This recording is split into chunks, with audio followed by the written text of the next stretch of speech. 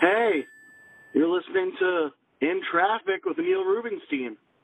I am your host, Neil Rubenstein, and today I'll be sitting in traffic, talking to Josh Chapdelaine and John Coppinger of Burgerball podcast.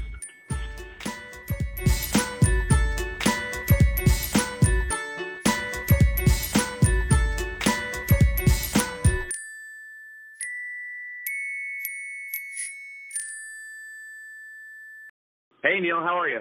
Hi, how are you? I'm doing great. This is Josh, and then John, Neil, introduce yourself. How are you, Neil? Hi, John. Are you guys ready?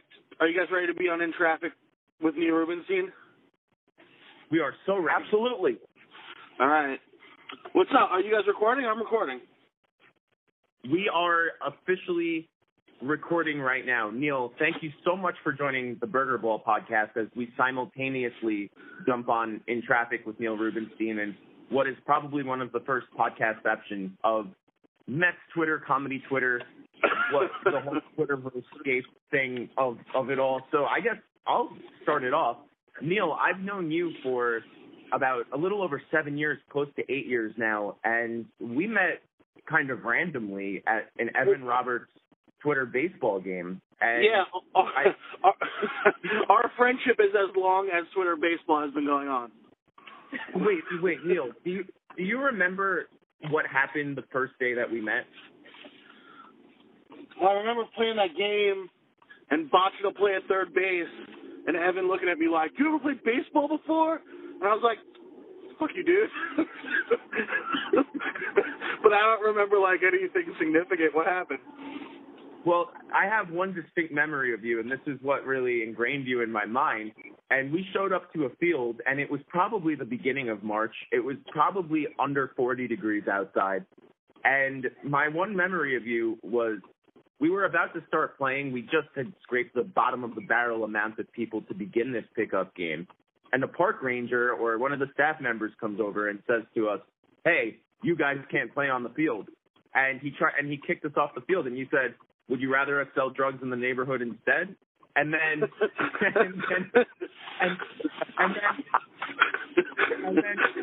he just looks at you and he goes, "All right, guys, let's go sell drugs." And so that was my first memory of you. And so I guess I want to ask, how did you become a Mets fan? How did I get such a lack of respect for authority? I guess yeah. How did that transition into your first forays into comedy? Well, come on, a Mets fan into comedy, isn't that obvious? Yeah. So I just became a Met fan because my dad was a Met fan, right? Isn't that how it starts for most people? I don't know. I just grew up watching, Pat Zachary and Neil Allen watch games, and I was like, all right, I guess I'm a Met fan because my dad's screaming at the TV. And John, that was just John, Neil, I mean, you two are closer in age than I am, so I was curious, do you have like those similar roots? Well, yeah, it's funny when he said Pat Zachary and Neil Allen, I thought, man, he must be around the same age I am, because that's when I started rooting for the Mets. It was that era, that post-Seaver era. I mean, the first game that I went to, it was Tom Seaver was pitching for the Mets. That's how young I was. And then, but when I really started watching, it was that 79 team. It was Pat Zachary. It was Skip Lockwood. Neil Allen came in, and Willie Montañez playing first. So, yeah, you grow up in that era. You develop you develop a thick skin, and I guess, yeah, a sense of comedy watching the Mets. I went to 9 games in 1979, so that's when I started really regularly rooting for the Mets. And by the way, they lost all 9, and I thought it was me. And in some respects, I still think it's me. I think it's you too. Yeah, I don't blame you. So yeah, no, my dad. I mean, I'm a little younger than you. Then I started watching the game. Like I started really noticing and remembering stuff in the early 80s, 81, 82, like George Bamberger was the manager, and like I remember when they started making corrections, you know what I mean? Like I remember the trade for Gary Carr, I remember the trade for Keith Hernandez, and I don't know, it was just, you know, I always thought that you grow up rooting for the thing that you're, you know, the person with the most influence on you is rooting for. I don't know. Is that he was never into football or anything, so I never really got into football or anything. Is that something that you hold like a lot of resentment against him for, or that you later kind of said, "Wow, maybe I shouldn't have done that"? No, here's where I think I differ from most, but I'm proud. Like I'm proud. I don't care. People root for bad teams, and the team's not always bad. You know, sometimes they're awesome, and like when bad stuff happens, it's not a curse or a jinx. It's just, you know, they didn't do the right thing. Whatever. Like I get mad at Met fans. I don't like Met fans. Like in general, I don't like Met fans. Like I'll wear an Orioles hat in public because I don't want to talk to a Met fan in public. I don't want to talk to, like, the generic Met fan because they bum me out. They're going to say some negative things. I remember the Mets had just finished an 11-game winning streak. Well, currently they were on an 11-game winning streak. And they went into Yankee Stadium, and it was like the second inning, and Joe Schmo on the Yankees hit a 3-run home run. And my Twitter and Facebook feed blew up with quote-unquote Met fans being like, typical Mets, blowing it in Yankees. It's like, dude, they just won 11 in a row. Can you give them a minute? 1 minute. Just give them 1 minute. And it's like... brought to you by the same people that booed Carlos Beltran on opening day. Yeah, get the hell out of here. Carlos Beltran was one of the best players in Major League history, in the Mets history. Get the hell out of here. Get out of here. You're a bunch of bums. Don't call them bums. You're bums. Rant over. John, I feel like you can kind of touch in on that. Well, that is funny. I mean, you know, Met fans have become, and you've seen it slowly, I think, over the last 10 years. It's become very, very extreme and divided, and you got one faction of, 2007 and 2008, I think, born those Met fans that just got so angry, and listen, the team at that point deserved it, and ownership at that point deserved all that anger. But then you had a faction of fans that I think that were born out of it was almost like the reflexive, the reflexive opposite of that. It was like, okay, well, we're sick of you being so angry, so we're going to be like overly happy and but we're going to be overly happy at you. And it's almost like when you say, like, I hate Met fans, you know, when I see the two factions kind of going at each other, and I sometimes shake my head and I'm just like, man, you're all wrong. You're all wrong in one form or another. And it's like you say, it's like you go out and wear an Orioles hat. It's like, all right, I'm going to go out and take a walk and forget baseball exists for like 10 minutes. Yeah. I don't know, man. If you can carry on if you see me in public and you're like, oh, Orioles, and you can carry on a conversation with me about the Orioles, then I'll talk to you about the Mets. You know what I mean? I don't know. Right. I just don't have time for the uninformed person who's going to be negative. You know, and you're, you know, if you know what you're talking about, and you want to be negative. All right, you know, like at least we're having a conversation, but don't be uninformed. You know what it's like? You ever you're in a bar or a restaurant and a football game's on, and a guy walks in and he's like, "Oh, the Giants are playing today," and then 6 minutes later it's like, "Oh, you bum! You got to throw that pass to the other guy." And it's like 6 minutes ago you didn't know the game existed. Now you're an expert. And do you think That to me is what Met fans like. I'm gonna jump in here because there was an episode of not an episode, but like it was a pregame show, and it was one of those where, and I don't know if you're familiar, I don't know how much pregame you watch, but it was one of those where they interviewed fans in the stands, and they would cut to the interview, and the fan would say, they'd ask the fan, what's your name? How long have you been a Mets fan?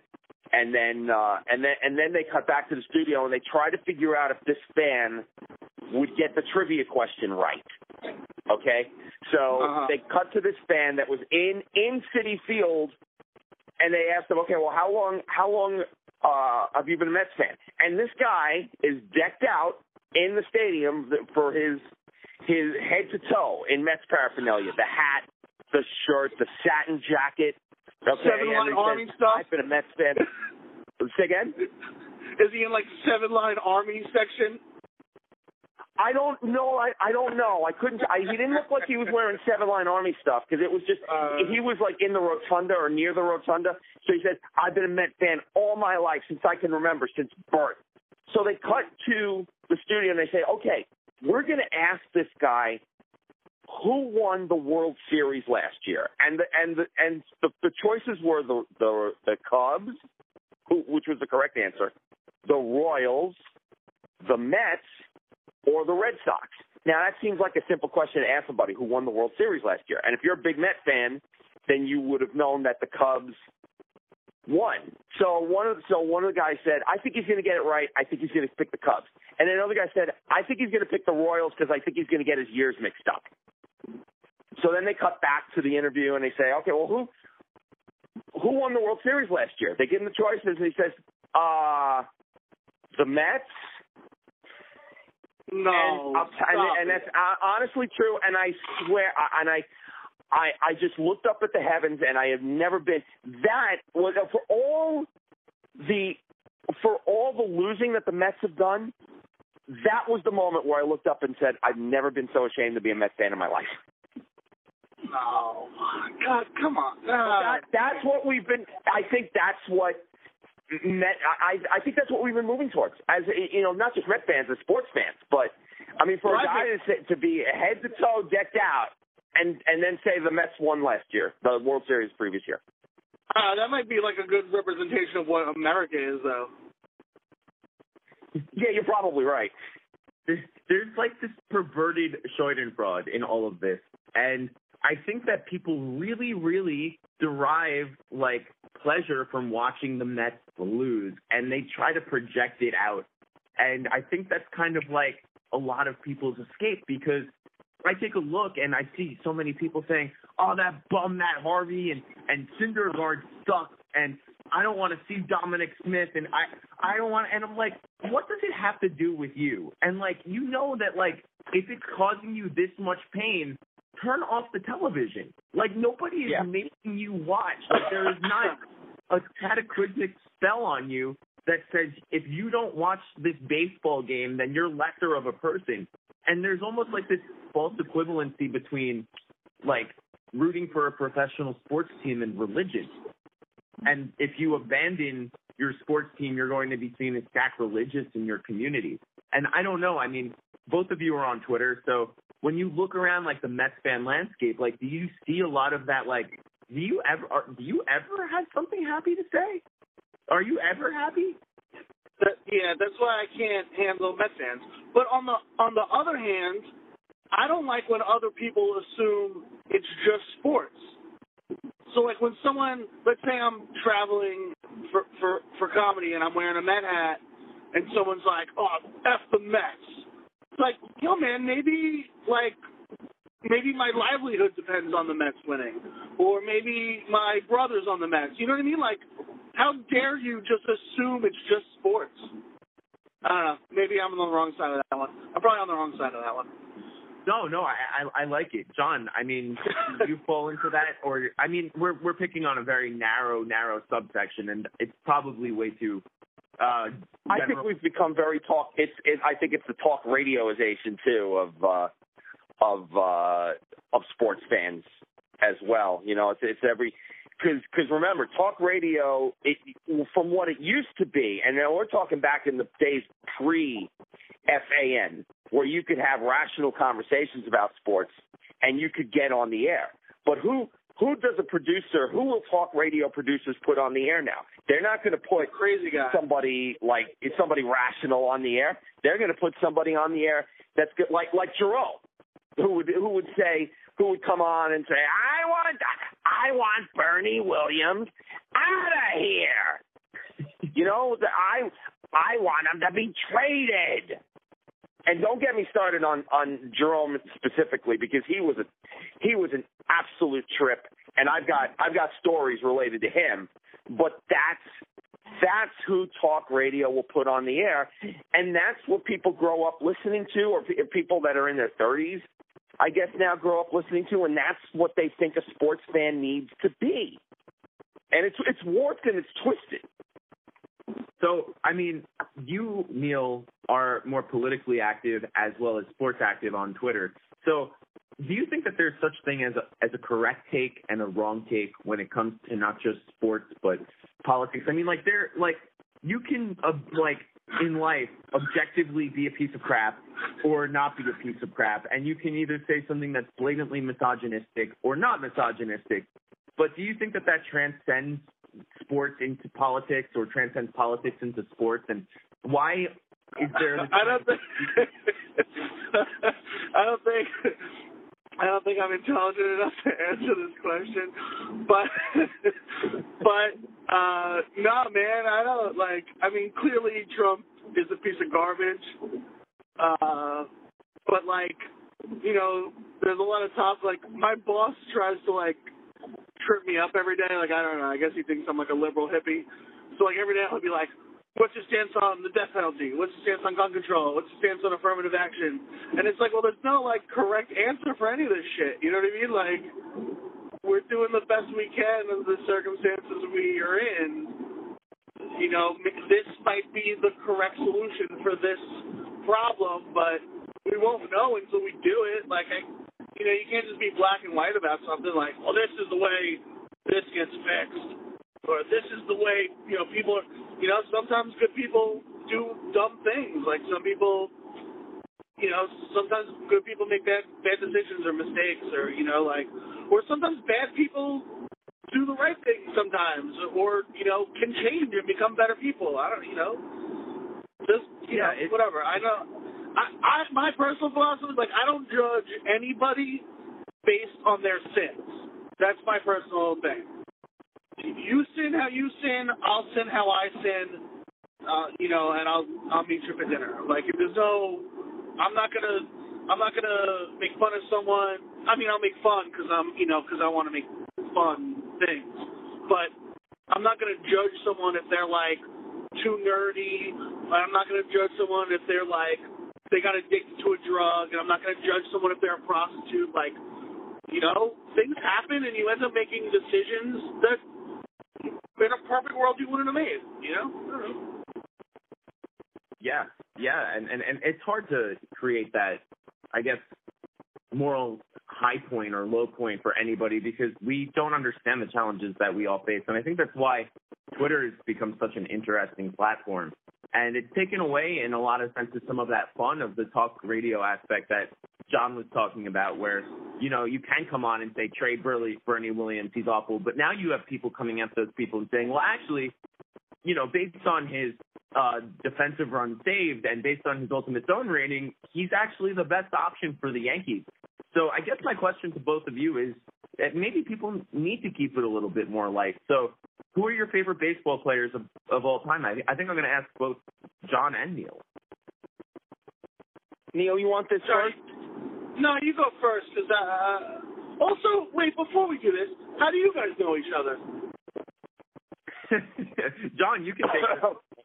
Well, that's a funny one, because I've been blogging since the 2005 season, and I've been really lucky because of that, people have contacted me, and lots of great people have contacted me to do special projects and whatnot, and Josh was and correct me if I get any of this wrong, but Josh was doing a podcast, the Around City podcast, with a couple of friends of his, and they wanted me to come on and be a guest, and it worked out so well that I'd be kind of a semi-regular guest, like every other podcast that they do, and then they kind of dissolved, and Josh came to me and said, hey, we should do something on our own and do something sort of semi-regular every other week, and we've been doing something. I want to say that we've been podcasting together for the better part of 4 years, and we've been doing our show in a couple of incarnations for the better part of 2, maybe even 2.5 years. I don't think we've ever we've never actually met in person. This is just like an exclusive telephone relationship. No, seriously, we've never. I mean, because he's awesome. In Long Island, I'm in Queens, and our schedules are. Well, my schedule is divergent with everybody else. So that's so far away. Queens? Yeah. I know, right? It's like miles away. Yeah. Worlds apart.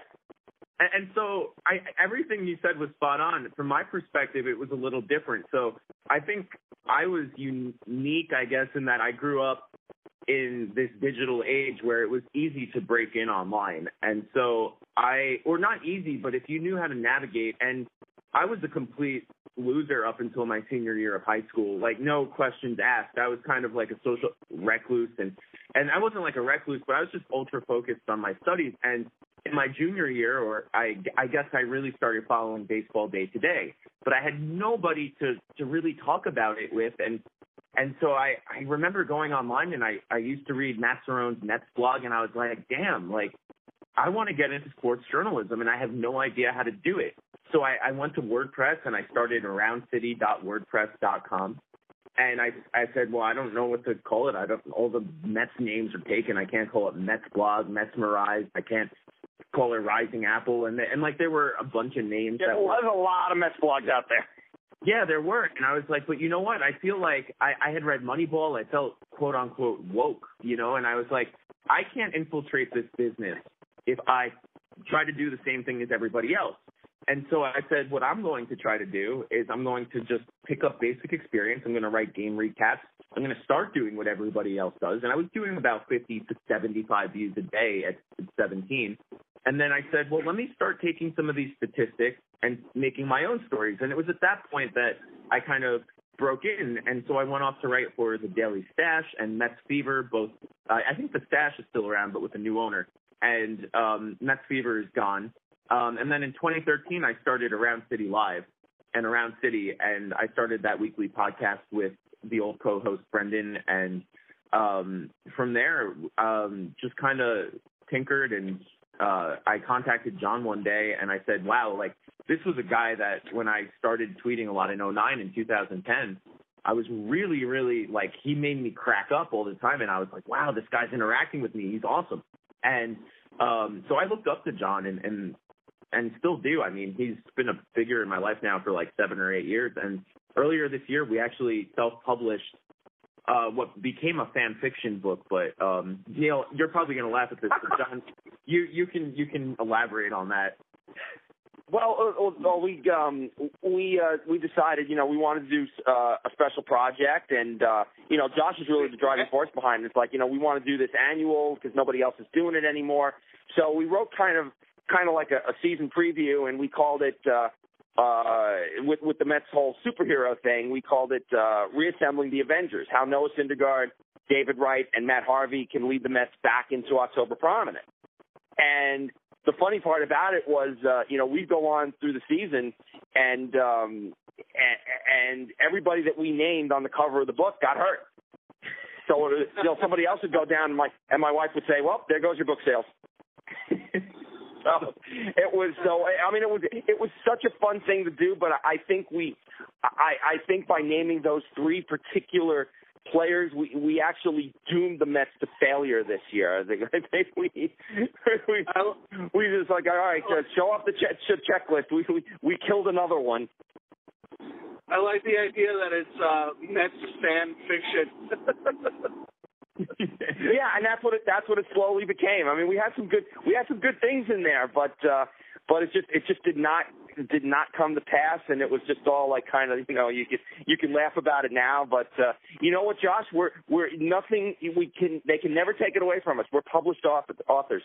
We are self-published, but published. And Neil, at the same time, tell everyone on the Burgerball side about the impetus of In Traffic with Neil Rubenstein and a little background about yourself.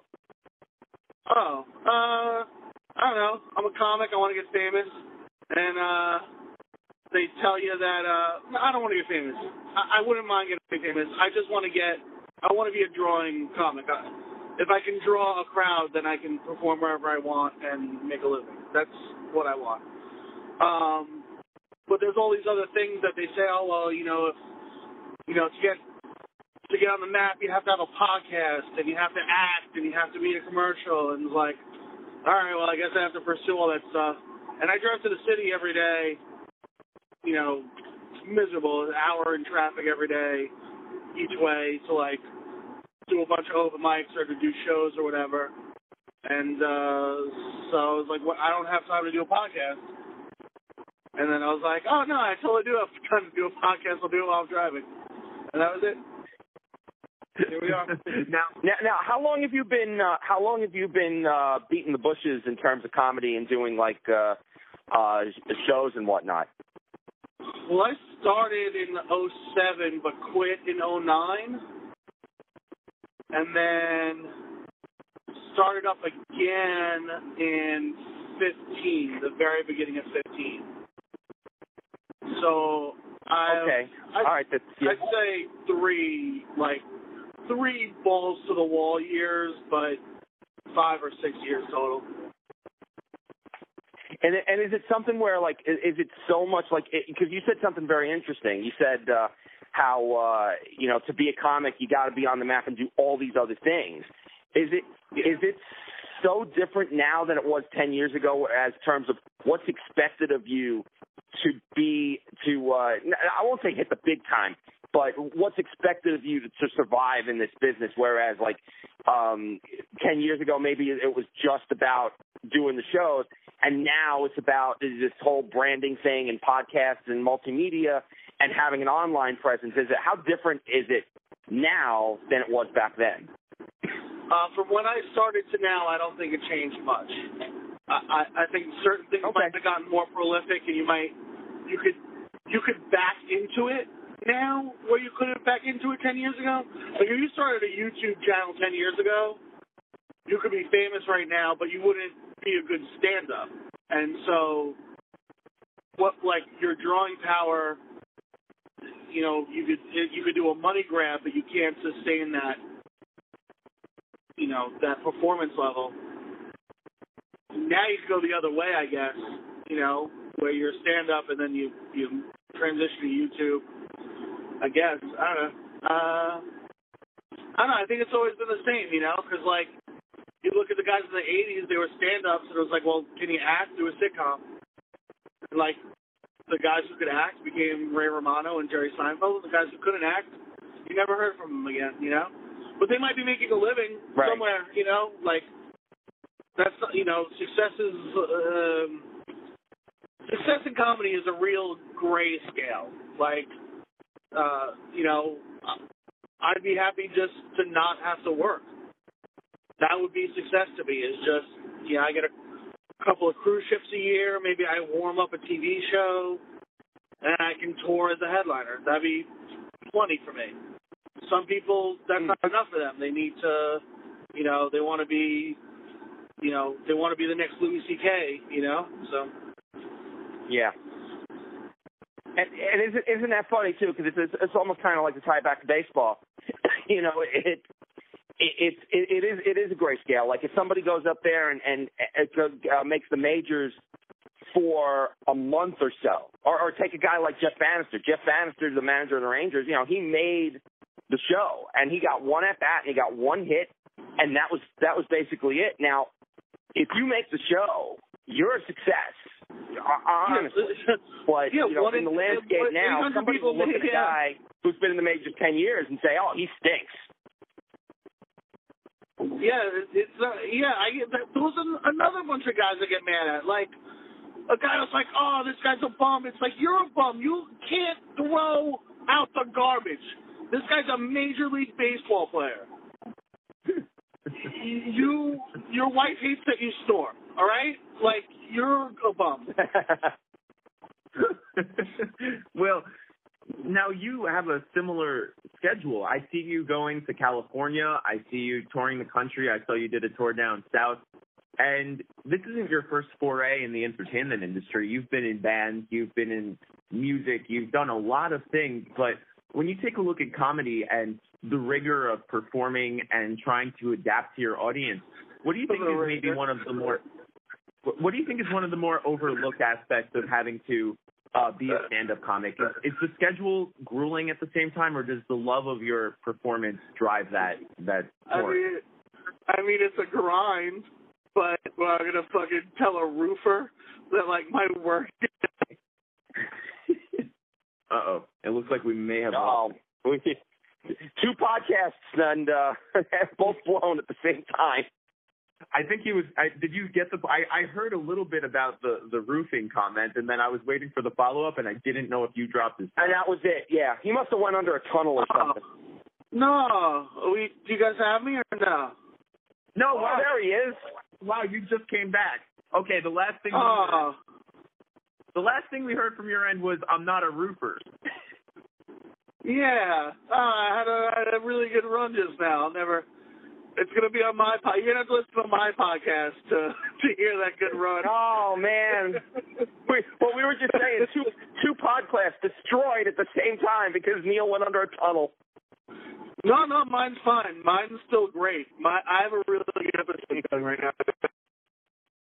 Okay, so it's just our equipment then, Josh.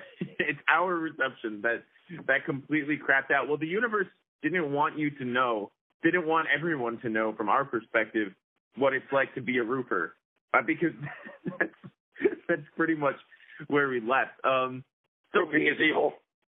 So Neil, I mean, if you want to pick up on that, because I have no idea about this epic rant. This is like the Tenacious D greatest song in the world that's never going to get played. Unless we lost Neil again. See, it's a sign.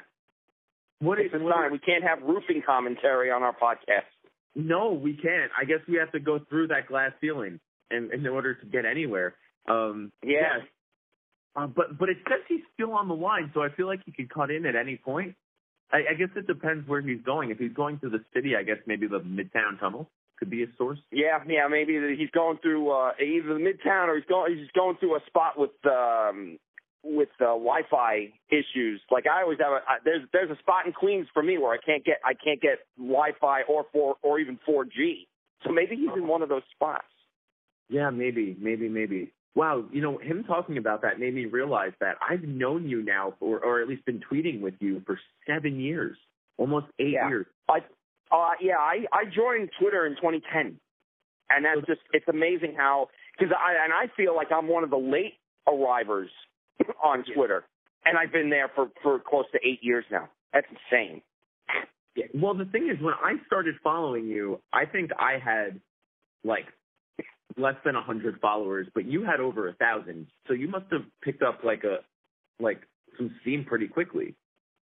I got a lot early. Really? I got a lot of followers early on. I had people that knew me, and then they got their friends to follow me, and that was a lot of the followers early. Okay. And then later on, it's weird. I got a lot of weird accounts following me, like a lot of Mets fans following me, but then a lot of accounts that I think just followed me because of the follower number I had. And I get a lot of bot accounts, but then I get a lot of verified accounts following me, like people that are like on TV shows and whatnot. And it's like, okay, now you've just exposed yourself as an account that isn't actually run by you. Like the urban. You would never follow me. Like the urban fan. You got somebody looking at the numbers of followers and saying, "Oh, we'll just we'll follow this guy. He must be influential," and I'm not. That's the joke of it. Well, the great thing about it is I immediately perceived you to be really influential, and I think a lot of people do because you're almost at 4,000 followers, which isn't like that grand of a scale, but like 4,000 followers is serious, you know? Like that's a big number. 4,000 followers with no real marketing and no real, you know, hey, follow me, or you know, no real, you know, I've got a guy that follow Fridays me every week, and I don't know how many followers I've gotten from that, but I've never really pursued followers, you know. I've always thought it was about the quality of the followers rather than, I need a big number.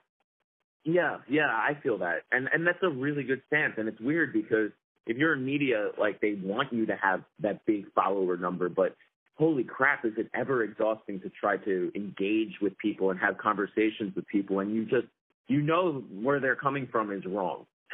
And that's not to sound cocky, right. But it's just like, at some point it feels like a waste of time on some of the conversations, you know? Yeah. And like, you can present. Yeah. Well, some people don't want to be wrong, and that's the whole thing. They may not. It almost becomes like the argument itself becomes the stance and not the stance. Exactly. And I like engaging with a lot of Mets fans that can engage in like the kind of rhetoric that you and I do, and we have like our varied stances, but a lot of them, my God, trade Harvey, he's a bum. Well, you're going to trade him when he's only $6 million next year and he's still throwing 96 and he's a year off of surgery? I don't care. It just looks like he doesn't try. And at that point, like, you can stop the conversation. Like there's nothing else to be said. Right, exactly. It's like, okay, you believe what you believe. I'm not changing your mind, and you know, and that's the thing. Twitter's not for changing minds. Wait, hold on. Neil, never going to do it on Twitter. Wait, Neil is recording our conversation right now. I just got word, and excellent. He's recording our conversation, but he says, "I don't get why you can't hear me." So hold on. I think I'm gonna. Man, this is interesting. Well, yeah. Hello to all the listeners of In Traffic. I hope you enjoyed that in-depth conversation about Twitter and the media landscape. Yeah, no, now he's replying to me, and I'm going to see what he has to say. Maybe we should – I'm going to hang up and call again. Yeah. Okay, so he's going to hang up, and we're going to call again. So all of that just went out.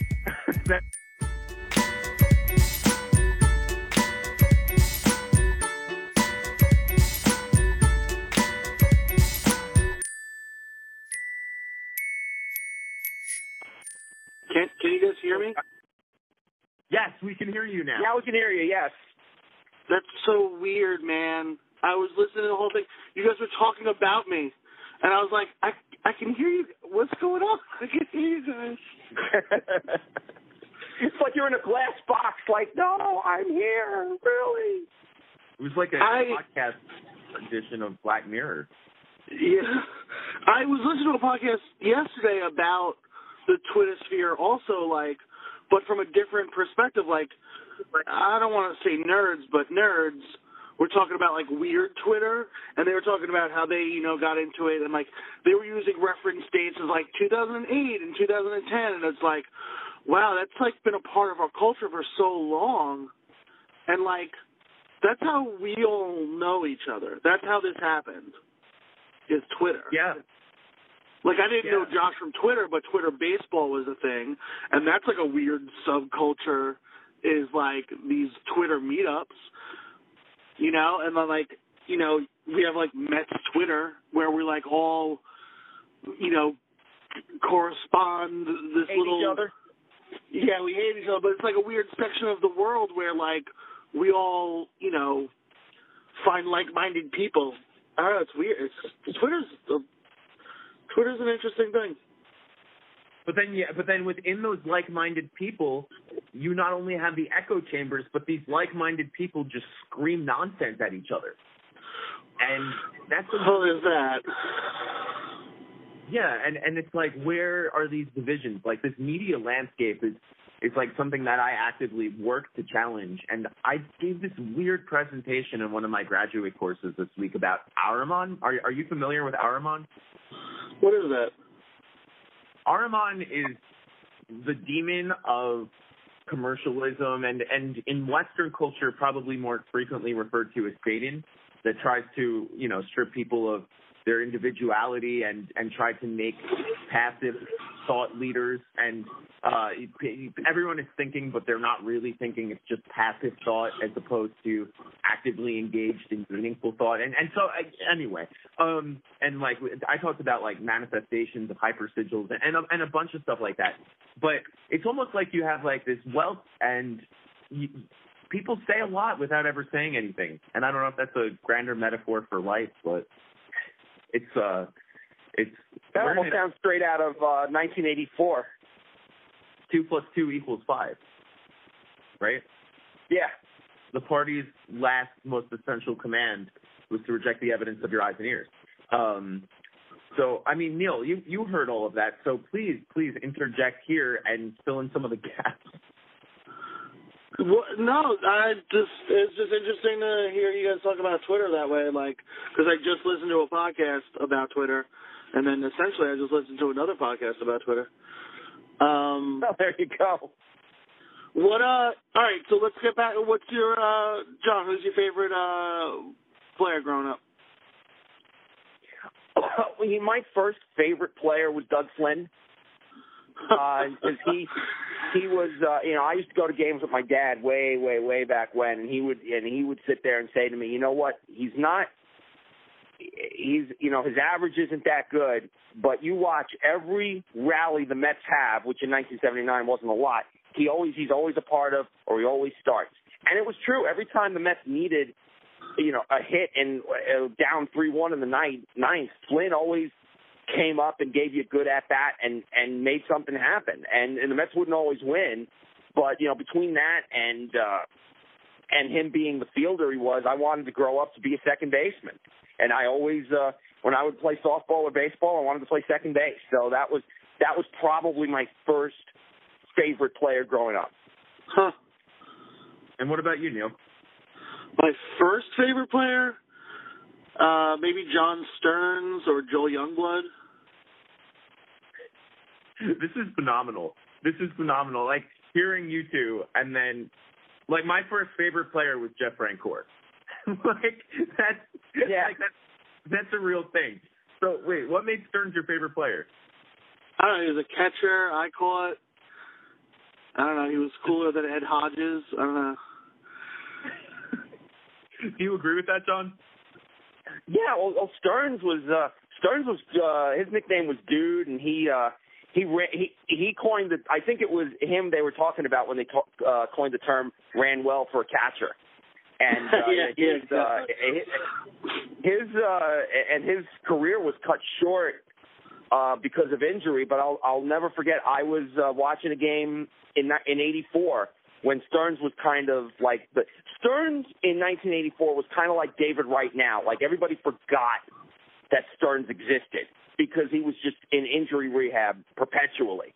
And then he came back in 1984 and he hit a double in his first at-bat back, and he thrust his hands up in the air, and Shea Stadium went insane for John Stearns because, oh, my God, here's somebody from the deep, dark 70s when we stunk, and now he's back in 84 when the team is good, and maybe he can come back and do something. And I think he may have gotten 3 more hits for the Mets the rest of his career, and that was that. So yeah, he was a popular player for sure. And Joel Youngblood was a right fielder. He had a very good arm. And the one thing I'll always remember about Youngblood was that he would grow a beard in September to prepare for hunting season because it was cold out.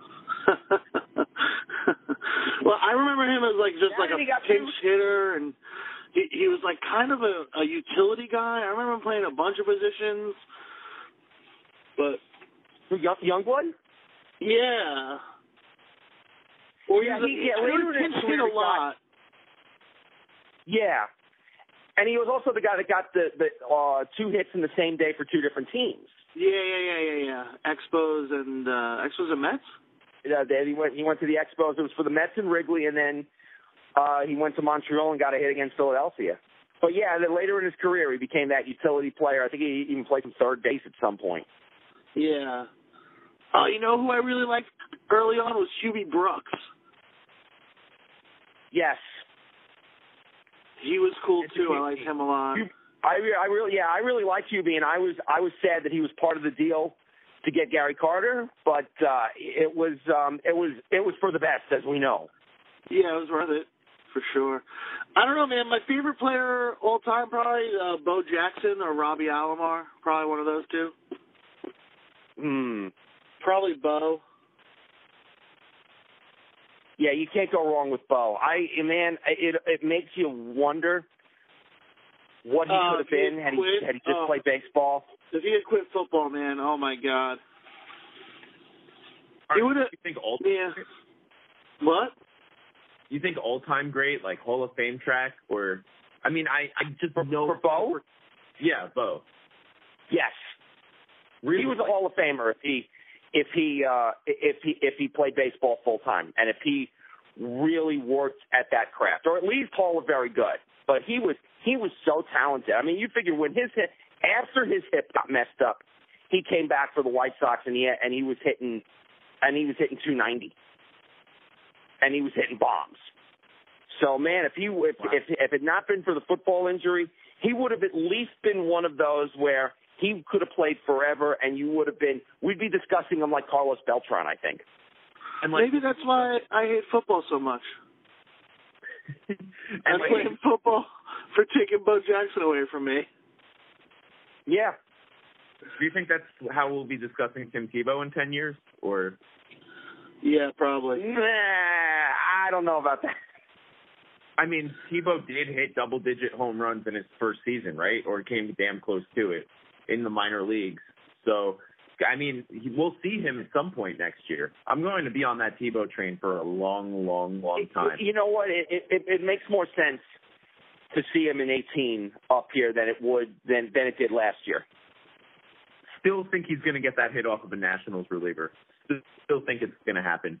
And excited for it. So, wow, that's an interesting thing about Bo. I like looking at his statistics over his career, though, like, he actually hit 32 home runs, and so would he just leave in September? No, he finished out the baseball season, and he would join the Raiders in like week 8. So wait, what? They didn't have a problem with that? No, because he was putting up ridiculous numbers for the Raiders too. Like I saw someone do a thing that like extrapolated Bo Jackson's numbers with the Raiders over a real career, and it was Hall of Fame football numbers. Wow. So, I mean, like, why? And the Raiders were like, okay, well, we'll take Hall of Fame numbers for 8 games. We're fine with that. Wow. And you know, Neil, you said you hate football players. I don't know if both of you saw this, but for the I hate football. I don't hate football players. I hate football. Right. But football, I mean, for the first time ever this morning, a living player or a former player was diagnosed with CTE. And the name eludes me, but it's a scary sport. That name eludes him, too. They're saying it might be. Name eludes him, too. Get it? Because he's... All right. I'm going to edit that out. I'm going to edit that out. So one of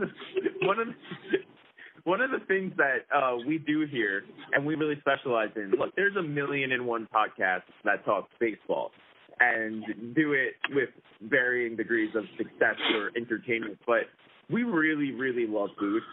And so we love to talk about stadium food and, in particular, burgers, thus the Burgerball podcast.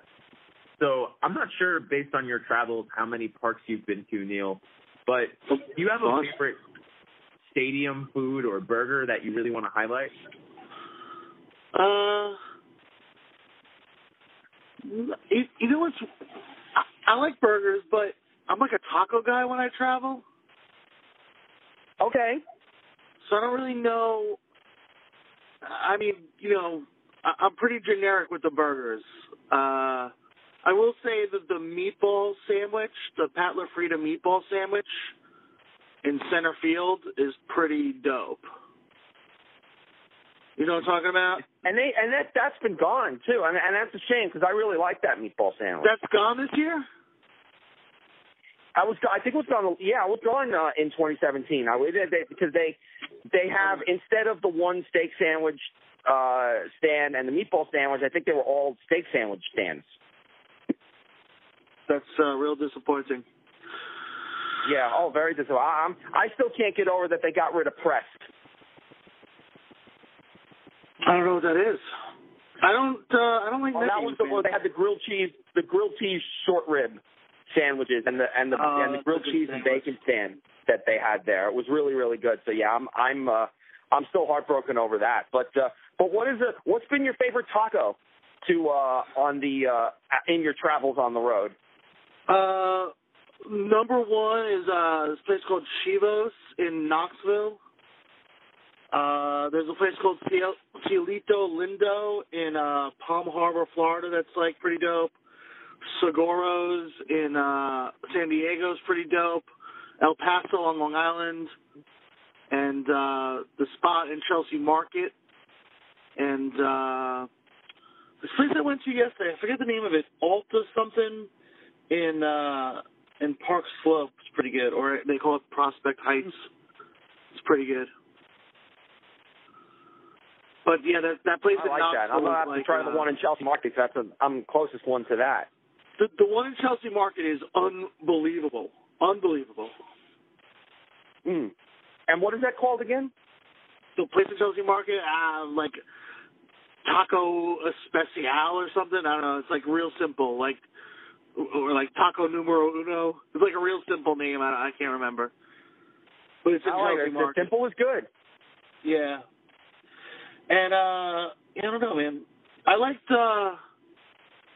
been to a lot of parks. I hate going to games at Citi Field. I don't know, man. It's just something about, something about Met fans or something about, just New York everything. It's just like too much. I don't like Citi Field. I don't know. I don't like it.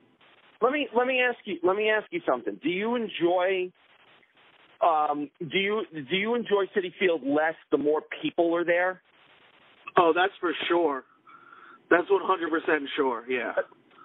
Especially because there's some nights where they have like crazy giveaways, and it's just you're sitting there and it's like, man, it's amateur night here. Yeah.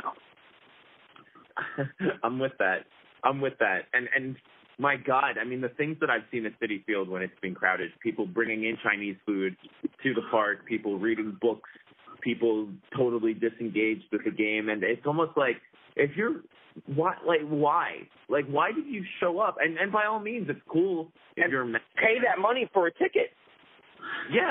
Dude, I see that with stand-up too. Like, people come to shows and like be on their phone or like talk to people at their table through the comic, and it's like, why'd you pay to be here for that?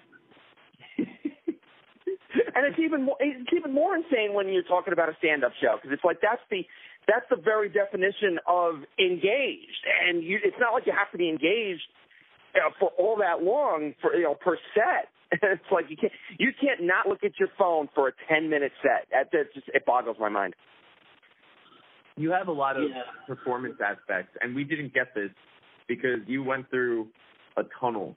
But would you say that it's a challenge though to continuously go out there and refine, and not in the sense that it's difficult like a roofer, but how would you? Yeah, it's a grind. If it was easy, everyone would do it. Yeah, for sure. It's hard, but it's hard in that way. It's hard in like, I love it, and it gives immediate gratification.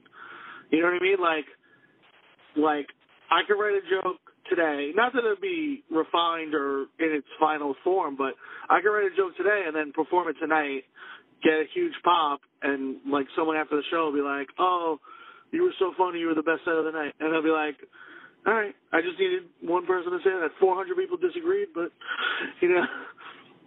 So you got the one, and that's all you need. Yeah. So, I mean, in a sense like today, where we were talking about how baseball is kind of divided amongst its fans, and there's a lot of infighting, and you see that in the political realm as well. Do you try to play it or like try to toe any kind of line when you perform, or do you just speak what's on your mind or speak to more general terms? That's a tough one, man, because ideally, I want to stay as true to myself as possible. Right. But also, my job's to entertain, and I want to get invited back because I want to get better at this. So, if I have some out there philosophies that are going to alienate some people, probably keep it to myself. For now. That's not saying that in 5 years, if I'm a big deal, I'm definitely going to spout it. I post it all over Facebook. I post it all over Twitter. But for now, when I get up in front of strangers, I just want to make them laugh. It's personal stuff, but it's not. I try not to get too, unless it's like a real out there philosophy, because then it'll be funny just how ridiculous it is. I'm trying to think of like a good example, and I can't really because nothing's finished. But I don't know. Yeah, one thing that stands out, you could talk about pot with like a certain level of, confidence that that's not going to draw any political lines, and so that's like a cool thing to do. And you talked about that when I saw you. Yeah. Right. So, but I have like a different point of view on it. Like I tried it once, and I'm not doing the pothead thing. I just telling a story about the one time I tried it, and like how everyone's correct. Like everyone's opinion is right.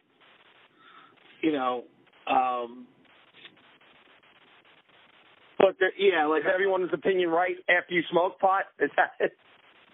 No. Everyone's opinion about pot is right. Like, oh, okay.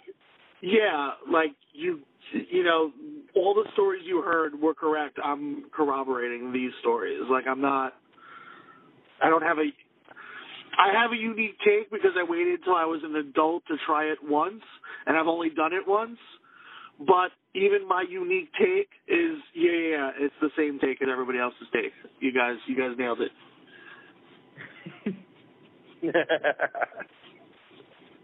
So you travel, and you have the opportunity to travel a lot. And you talk about loving tacos, and do you have, no, I mean this in like a really serious but also like comedic sense. Like, when you're traveling, is there anything that hits you about like the food of an area? Are you ever like, wow, like I miss New York, or wow, I wish like I was constantly in California? Nah, I like the road. I live here. I chose to live here. Like, obviously I like this place the best. But I love the road, and like I love being wherever I am. Like, I have favorite cities, but I'm sure once I move to those cities, it'll like the things that annoy me will annoy me more. You know what I mean? Like, yeah. You guys were talking. I saw like on the list. You guys want to talk about like favorite ballpark experiences? Yeah. What are your guys'? John, it's for me, and I've been to. I know people that have been to all 30 major league ballparks, and I'm proud of myself because I got to 15. And I really, obviously Fenway and Wrigley are must visits, and I put them in a different category. And Baltimore is spectacular. I think the one thing that I would, and here's my hot take on ballparks that like no one will agree with me with. But I really, one of the ballparks that actually captured my heart was, believe it or not, Tropicana Field in Tampa. Well, I really had. Well, I went there to see. Say again. It's simpleness. Yeah, it's simpleness, and yeah. Well, there's something to that. I mean, I went down there to see the Mets, and it was right after. And when I was thinking about going, I was like, you know what, I got to go, because if R.A. Dickey throws the first no-hitter in Mets history and I don't go, I'm going to regret it. And I don't know why I thought that, But I wound up going, I said that, and then a couple days later, Santana pitches the no-hitter, and I go down there, and R.A. Dickey throws a one-hitter. And the one hit should have been an error. So I felt like I was on to something if I wasn't completely right. But I really liked, first off, I thought the park looked better to me in person than it comes across on television. It's still not, it still doesn't have all the bells and whistles of the new parks or the newer parks. But what I really liked about being in Tropicana Field was everywhere you sat, you were around baseball fans. Like everything that you hate, Neil, about going to Citi Field, you'd actually like about going to a game in Tropicana Field.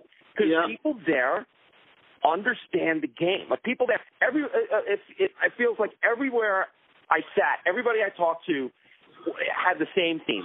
Oh, I lived in Chicago all my life. I saw Ernie Banks play, and now I'm retired and I'm going to Rays games.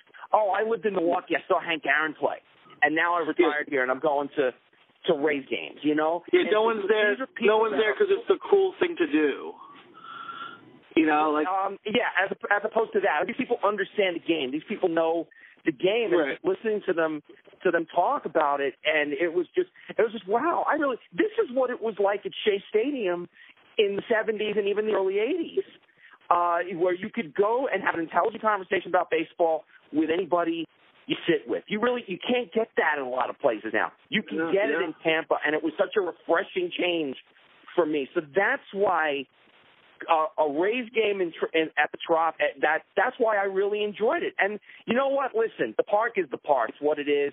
They do the best they can. They have autograph sessions once per series with a guy that used to play on the other team. I got Elliot Maddox's autograph at Tropicana Field because he was there signing pictures of him as a Met or as a Yankee and all of that. So that was, they really do their best. They try, and I really liked it. So that's my hot take on ballparks. I liked Tropicana Field. Yeah. I've been to about 15 Major League parks also, and same thing for me. I went to Game 1 in 15 in Kansas City, and it's a different thing. Like they're on their feet from pitch one to final out. The whole stadium on their feet, cheering, everything, paying attention, concentrating on the game, willing, pitches to be strikes, willing balls to be fair. And then I went to Game 4 or 5 or whatever it was at Citi Field, and it was like people couldn't care less that they were there. Boo! You guys suck. You guys suck. Game 4 of the World Series, they suck. I don't know. That was my favorite experience. Yeah, there's got to be a point where you got to put the you suck away for a little while, and I think Game 4 of the World Series is that point. The Met quote unquote fans do not put the you suck away. So because all of us have been to a wealth of baseball stadiums, and all of us have kind of a different experience, but it seems that none of us particularly love Citi Field. And I think it's funny is we're all Mets fans, but I've been to parks and I really love Camden Yards, Neil. I know you're an Orioles fan. And, to me though, my favorite ballpark that I've been to is Petco Park in San Diego. And I don't have either of you been there? Yeah. No, I've never been west of St. Louis in terms of ballparks. And Neil, you have? Yeah, but it's also like being in San Diego also. You know what I mean? Like San Diego is like this magical place. Like everything's perfect. That helps. It's so true. And I just remember going there, and the whole experience is phenomenal. Like you said about the Rays, like everyone there, you really have to love baseball to go to a San Diego Padres game. Like now, then, forever. I know that's WWE's tagline, but you're not gonna go there expecting to win when you have Ryan Ludwig starting. Like you're just not expecting it, and so Ryan Ludwig. Yeah, remember those 2010 teams with like Mojica, like Edward Mojica in the bullpen, and like Jake Peavy at the helm and Adrian Gonzalez. They had good players, but like the fans were like this mix of respectful and enthusiastic. And I remember they were in the midst of that 10-game losing streak where they like relinquished the lead in the National League West. And I walk into the stadium and I start cheering against the Phillies. And the usher, or the person handing out the game programs, as they do there, looked at me and said, "I'm sorry, I think I gave you the wrong one." And I think it was because I showed like a modicum of like enthusiasm more so than, hey, I'm a chill Southern California person. And I opened the book when I get to my seat, and there's a $200 gift voucher, like the winning one. And I was like, wow, like they knew, and like they saw like the enthusiasm, and like they redirected it. And I was like, wow, that's awesome. And like they have different things there. It's really cool. They have like Slurpee machines because like you can do that when it's a warmer environment. And like the food, like the tacos there, like wow, like amazing. And just like the whole, and like there's a hill, like this is inconceivable in New York, but like in center field, there's a hill, and you can pay like $5 to $15 depending on the game. And you can go in with, like, food and a blanket and set up on this hill and watch the game on the big screen with whatever is happening on the real field directly behind it. It's just phenomenal. It's like nothing. I've heard of that, and I'd love that. And if I ever go to San Diego, I'm going to do that for one of the games I go to. That's awesome. Yeah, and, like, you can, like, walk out and you're just in the middle of the city. You're just like, okay, I'm, like, 4 blocks from my hotel. And it's really beautiful. Yeah. Yeah. And they deserve a winning team. They deserve a winning team. They have a really... Not before us. Not before us. You're right. Let's get one. Then we can be generous. Oh, think of how apoplectic Mets fans would be if San Diego won a World Series, their first World Series before we got back to the playoffs. I mean, it could happen. They're going to sign Hosmer, it looks like, or at least they're in the bidding for him. But they've made a big splash in the free agent market before and done nothing with it. That is true. That is right. Yo, I'm gonna go now. Hey, it's been an absolute pleasure, Neil. Thank you. Awesome. Thank you for doing this with us. Yeah, thank you for doing this with us, me. Josh, I'll text you. We'll maybe coordinate the release, maybe? I don't know. Yeah, that would be cool. Yeah, we All can right. release it. Thanks a lot, guys. Thanks for doing this. Yeah, thank you. All right. Thank you. Thank you to you and your listeners. Oh, yeah, you too. Thanks.